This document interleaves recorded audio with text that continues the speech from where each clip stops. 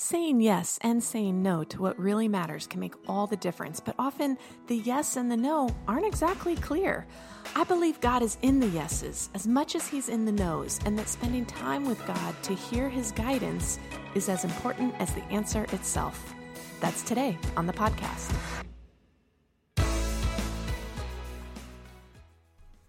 Hey, this is Marisa from the Tower Hill production team. Thanks so much for listening into our Tower Hill podcast. Wherever you may be listening, we hope this podcast blesses you, and feel free to share it with someone that you know. Making decisions is a part of our everyday life, and some decisions can really change the outcome of an event. I think we always want to do the right decision every time, but sometimes, inevitably, we feel regret. Little things and big things. I should have done this, could have done that. Today, Pastor Jason talks about how we can know what to say, when to say it, how to give, how to serve, and how to hear God's direction for us. Let's check it out right now. Man, if that doesn't capture my life right now, I'm sure it captures yours as well. It's a crazy time, especially, if you have kids that are school age. This is the time where everything just goes and your whole life is just a massive reaction to everything else. But we're talking about, I think, some really important things. It's always great to be reminded of how do we make good time? How do we say yes to the things we're supposed to, that God has for us? And how do we make sure that we don't say yes to everything? Because that's our problem. We want to please, we want to be involved, we want to do the right thing. And sometimes, though, we say yes to so many things that we're just absolutely paralyzed. And we wonder why we can't listen to God clearly. It's because we got a head full of other stuff going on. So hopefully this series is helping us. And I always say, whenever I give a sermon, I don't know what other pastors do, but it's a sermon for me, and then I share it for you. I can't claim to have all of this absolutely figured out. I'm trying my best to live into it, and I encourage you to do that too. So making good time, we've been saying that if God had a love language, we believe God's love language is time spent. Why? Because relationships require time. Every single relationship you ever had requires time together. You're either growing closer or you're growing apart. And a lot of people, they struggle because they're like, I don't know why. I feel like God's not close to me. I feel like I don't know where God is. I can't listen to Him. And then you ask questions like, well, are you praying? Are you reading the Scripture? Are you hanging out with other Christians? Well, no, I'm not doing any of that. Well, yeah, that's kind of going to happen. You're going to feel far apart because you're not engaging in that time spent with God. And that's not meant to guilt you. It's just meant to say that's just kind of a fact. Relationships require time. So we have to be talking with God if we expect to hear something back. Here's the next question, though, because, listen, we squeeze God out all the time because we say yes to a lot of good things and not necessarily the right thing. But here's a question, because I think this is really important. How do you know the difference? Right? You're like, okay, yeah, great, Pastor, I'm all in. But when I look at all the things, all the opportunities that I have, the good things and the right things look like the same things. I don't know how to tell the difference. How do I know the difference between a good thing and the right thing? Because on the surface, they look kind of sort of the same. I'll give you an example where we've all experienced this at one point in our lives. The homeless person in the city, right? The homeless person in the city. Yeah, not that one yet. The homeless person in the city who's asking for money. We've all had this major crisis. At some point, we're thinking, should I help this person? Should I give them money? But then we have that other thought don't make eye contact. Don't look at them. It's all a scam. They want to get cigarettes and beer. We have this dichotomy. And then sometimes we do it and we feel good. Sometimes we do it and we feel ooh, I don't think that was right.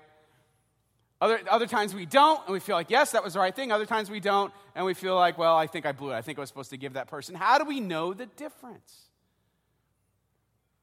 That's what we're talking about today. How do you tell the difference? How do you know? And what are the things that God asks of us? Does God have a fingerprint on the way that He asks us to do things? I believe He does, by the way. And each and every one of us is going to look different in your life. God has a particular way of asking you where you know that it's God. It's just tuning into that. Tuning into that part of you that already knows that something's from God. All right, we'll talk about that in a minute. First, let's talk about more important matters. Let's say you're hosting a Super Bowl party. And you are so excited to host this party. Now, listen, if you don't like the NFL, just work with me here. Pretend like you love it, and this is a big moment for you, okay? It'll work. Just hang in there. Let's say you're throwing a Super Bowl party, and you are so excited for this party, you're like, you know what? That's why we bought this house, because I wanted to host a Super Bowl party. And when we're looking with the real estate agent, we saw, I want open floor plan, I want a big space, we're doing a party here, it's finally going to happen. You lived in the house for 18 years, you never had a Super Bowl party, but now you're going to have the Super Bowl party. So much so, the previous summer, you buy a new TV. Because you're like, this is the year. This is the year we're doing a Super Bowl party. You circle it on the calendar. You start thinking through it, and you're like, you know what? We need a new couch, honey. I can't have people over on this thing. You get a new couch. Place looks fantastic. You're ready. You're party ready. And then you start getting really excited. You're like, all right, we think about the menu here. What do we got going on? We're going to do some wings. Maybe we'll do some sliders. Maybe some pulled pork. I don't know. Might get kind of crazy. You work on this whole thing, and you plan, and you got it circled, and then you start sending out the invitations that you spent way too much time on. You send them out. You're excited. All your friends RSVP'd. Yes, we're coming. Can't wait. Finally, you're inviting us over. So you're in preparation for this event. You do the shopping the week before. You got a little excitement in your step. Going through Whole Foods. I don't mind throwing this money around. Because you know what? I'm excited for this party. Nothing but the best. So you get everything ready. And on the invitation, you're like, 8 o'clock sharp. Everybody, let's go, 8 o'clock sharp. Party's starting. Can't wait to see you here. And you're there. You look at your watch. It's 6 o'clock. You're getting everything ready. Like, all right, the wing's got to go in the oven. You have it timed in your head. And you know how this is going to unfold in your head. You have it all figured out because you're so excited for it. Then you hear the doorbell ring. And you go, and it's 4 of your friends who are invited to the party are there at 6 o'clock. You're like, hey! Oh, yeah, the satellite went down, and we wanted to catch the end of The Bachelor. Wow, not a laugh. Not one. Wow, that was like, either that was too close to home, or you're like, what? You lost me. So, it's something for everybody. Okay. So, can we please watch The Bachelor? We can't watch it. Just, we're going to come in a little early. Now, you're thinking to yourself, but wait, it's not time. I have it all figured out. I got this plan in my head. It's not time yet. But then what do? You're not going to tell them, excuse me. I'm very sorry, but you're early. You need to, circle the block for a while. I'm not ready, right? You're not going to do that to your friends. Why? Because you love them. You're like, yes, of course, come on in. And you're thinking to yourself, well, it's not really what I had planned, but I'm sure it'll be wonderful. And you kind of go with it because you love them. I want you to take this idea, this scenario, and I want you to transplant it into the story I'm going to tell you next about a time with Jesus. Jesus arrives at a party. Let's jump into John chapter 2. On the third day, a wedding took place at Cana in Galilee. Jesus' mother was there, and Jesus and his disciples had also been invited to the wedding. Okay, what do we know so far? Jesus, he already has disciples. He's there. He and the disciples had all been invited. And his mother, Mary, had been invited. So obviously they knew the person who was getting married. When the wine was gone, when the wine was gone, Jesus' mother said to him, they have no more wine. Now, oddly enough, this says a lot about the situation. So first of all, why would she bring that to Jesus? That Mary, it seemed, was in the back room, that she was part of the preparations. Otherwise, she wouldn't have known that information. Somehow, she had a role in this wedding that was a little bit beyond being a guest. And so she responds like, uh-oh, we have no more wine. And she tells Jesus this. They have no more wine. Why was this a big deal? This would have been a major embarrassment to the family to have run out. It meant that they were out of money as well because they couldn't get more wine. It's like they could just go down to Bottle King anyway. I mean, like, it was a thing. And they would have been really, really embarrassed. So we'll talk about that in a minute. This is Jesus' response. Woman, why do you involve me? Now, hang on. Before you get crazy, Jesus was not being like sassy, right? Woman, why do you involve me? What is that about? Like, it's not that. That's not how he meant it. It's a little different in our day. This was actually a sign of, it was like a polite way of addressing her. So we read into it our own stuff. So, woman, why do you involve me? Interestingly, this is a Jewish idiom, which literally translates, it was like a saying that said, what is it to you and to me? In other words, we're out of wine. What do you mean? And, Jesus is like, what do you mean we? Like, why is this our thing? Why does it matter? Jesus replied, my hour has not yet come. But wait, it's not time yet. Jesus' ministry was yet to launch as far as his delivering signs for people to know the glory of God. Jesus' plan was not to go into this wedding and do that there. It's not time yet. This is early. Why are you asking me? His mother said to the servants, do whatever he tells you. Nearby stood 6 stone water jars, the kind used by the Jews for ceremonial washing, each holding 20 to 30 gallons. Jesus said to his servants, fill the jars with water, so they filled them to the brim. I find it really fascinating for those, we know how this story goes. I find something incredibly powerful about the fact that he transformed the water that was used for cleansing and purification, that became wine. I see a communion, I see Jesus' Last Supper all over this.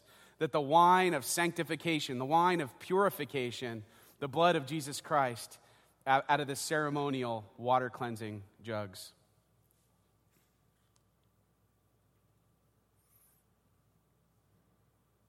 They filled them to the brim. Then he told them, now draw some out and take it to the master of the banquet. They did so, and the master of the banquet tasted the water that had been turned into wine. He did not realize where it had come from, though the servants who had drawn the water knew. Then he called the bridegroom aside and said, everyone brings out the choice wine first, and then the cheaper wine after the guests have had too much to drink. Hashtag life hack.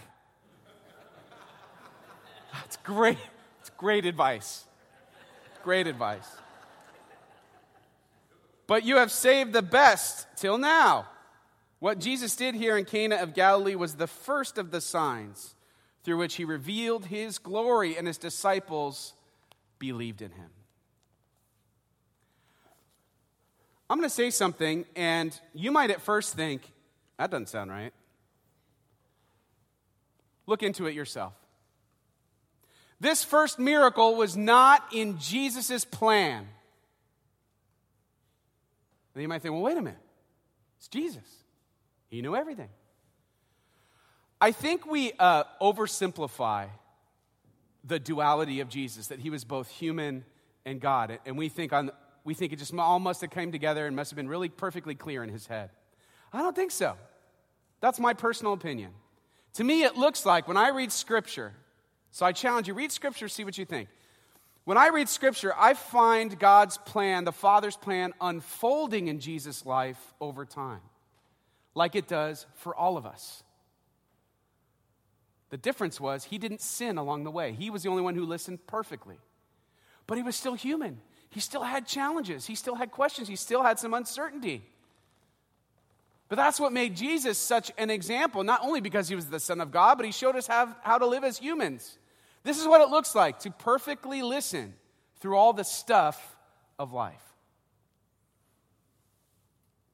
He was preparing his whole life for the right time, for the big unveiling of who he was and what he came here to do. And the wedding wasn't the place where he was going to do that. So why did he do it?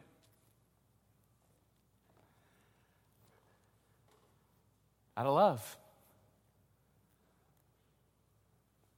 Out of respect for his mom, for the family, so they wouldn't be embarrassed. Let's share a little bit more about what this would have been like. So these weddings back then, I mean, they could last up to 7 days.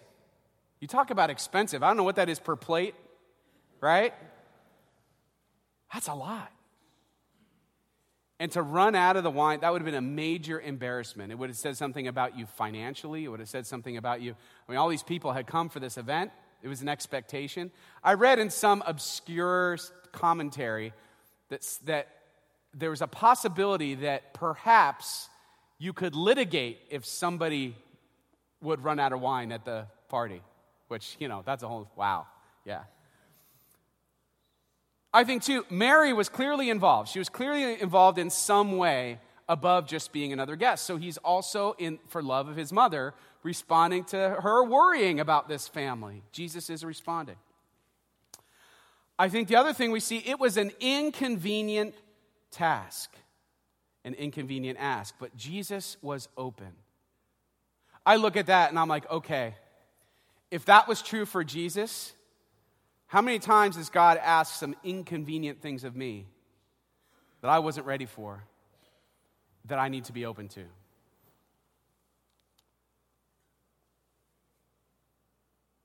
Here's what I think it is. Sometimes God wants us to say yes to the unexpected and the inconvenient. Sometimes God wants us to say yes to the unexpected and the inconvenient. It's a question of openness, because this is it. So then how do I know the difference? Because there are a lot of unexpected and inconvenient things that I get asked to do. So how do I know the difference between the good thing and the right thing? How do I know?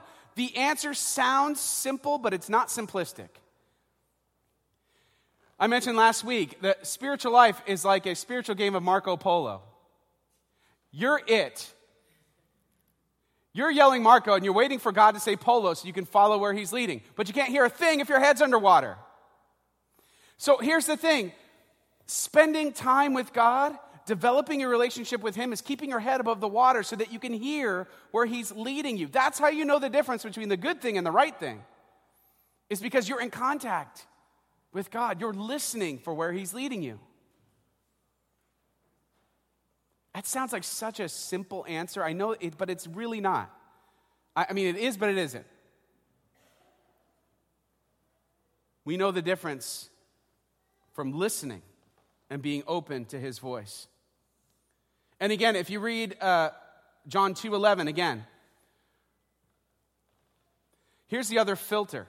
So it's not just that God sometimes asks us for the unexpected and the inconvenient. Here's the filter to know that it's something that's coming from God, is that it's going to reveal Christ's glory in some way, shape, or form. And by the way, that may sound very specific. It's not. There are a lot of things that reveal the glory of God. And it's going to lead to greater faith in you or in somebody else. That's what was the direct result of this miracle. Glorifying Jesus Christ, greater faith in him. That Jesus says yes to.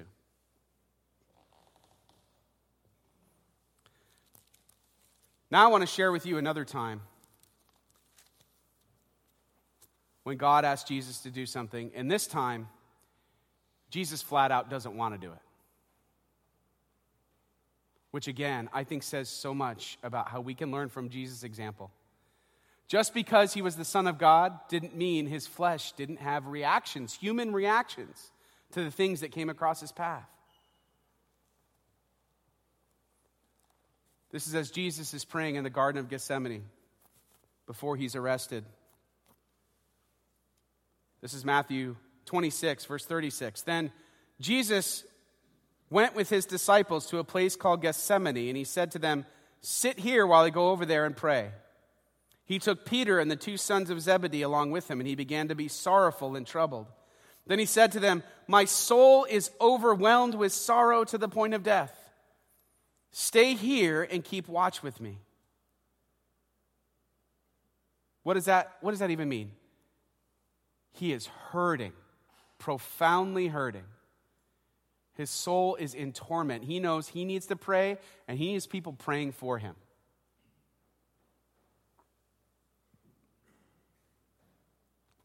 We don't always like to see or to really think about this part of Jesus' life, because I feel like it's like the way I like to buy ground beef. I like it covered in cellophane. I don't like it messy.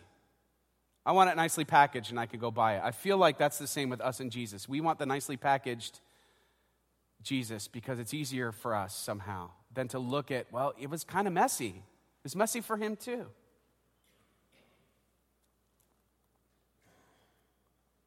Stay here and keep watch with me. Going a little farther, he fell with his face to the ground and prayed, "My Father, if it is possible, may this cup be taken from me. Yet not as I will, but as you will." Literally, what's he praying there? If it's possible, God, I don't want to do this. I know what I'm about to go through. I don't want to do it. Is there another way? I'm about to endure the shame of the cross. I'm about to endure torture. I'm about to leave this earth with all the people that I love. If it's possible, I don't want to do it.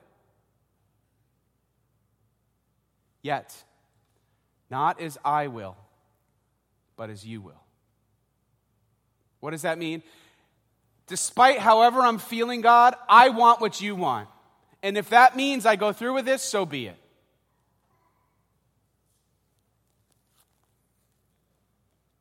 Then he returned to his disciples and found them sleeping.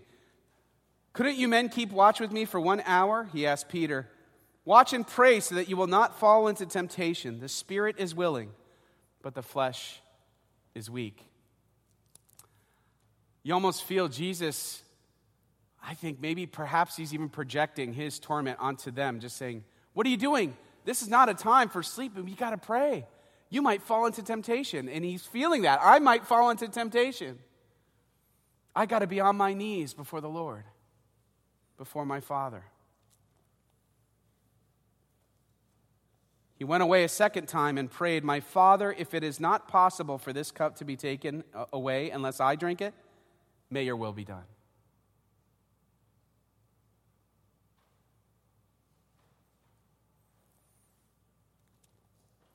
I think in this moment we learn sometimes God wants us to say yes to what we least want to do. He wants us to say yes to what we least want to do. And sometimes when we say yes to that thing, it's what matters most isn't always going to be the exciting, the fun, or the challenge-free thing.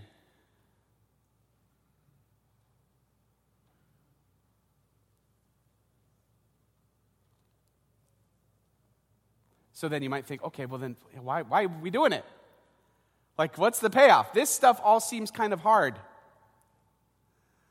So I need to be listening to God to know the difference between the good thing and the right thing. And sometimes the right thing isn't the thing I want to do at all. Sometimes it comes at the time that I don't want, and sometimes it comes and I'm just like, can you please pick somebody else? You ever feel like that before? God, can you just, for now, kind of doing my thing, do you mind picking them? Like, then you go that push, and you're like, I feel like the Lord wants you to say yes to them. Just kidding. Just kidding. By the way, if somebody ever says they feel like the Lord is saying something for you, just be careful. It's like, I don't know. I was expecting to hear something myself.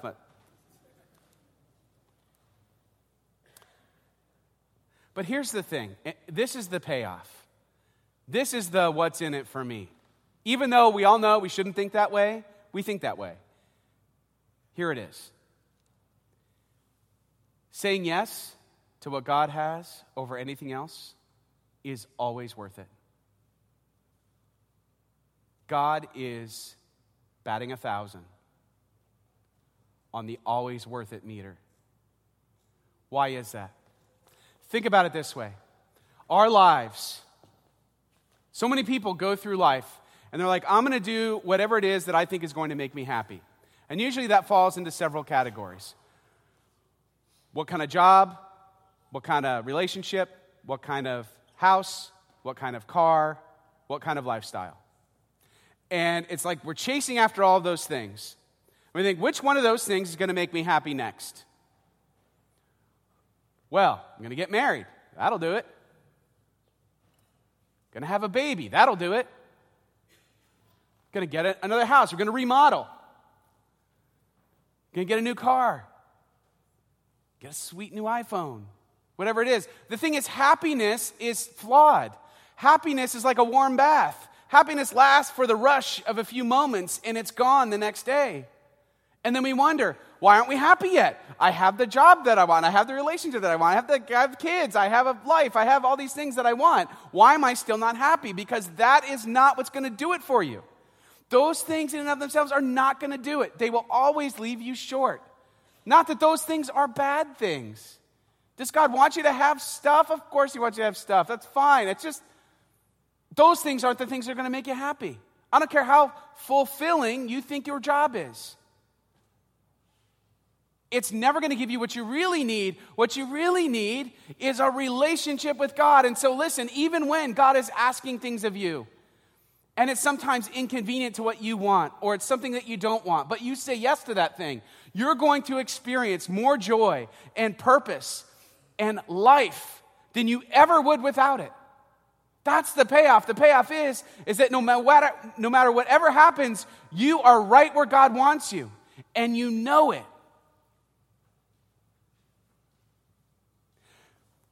Think about how different your life would feel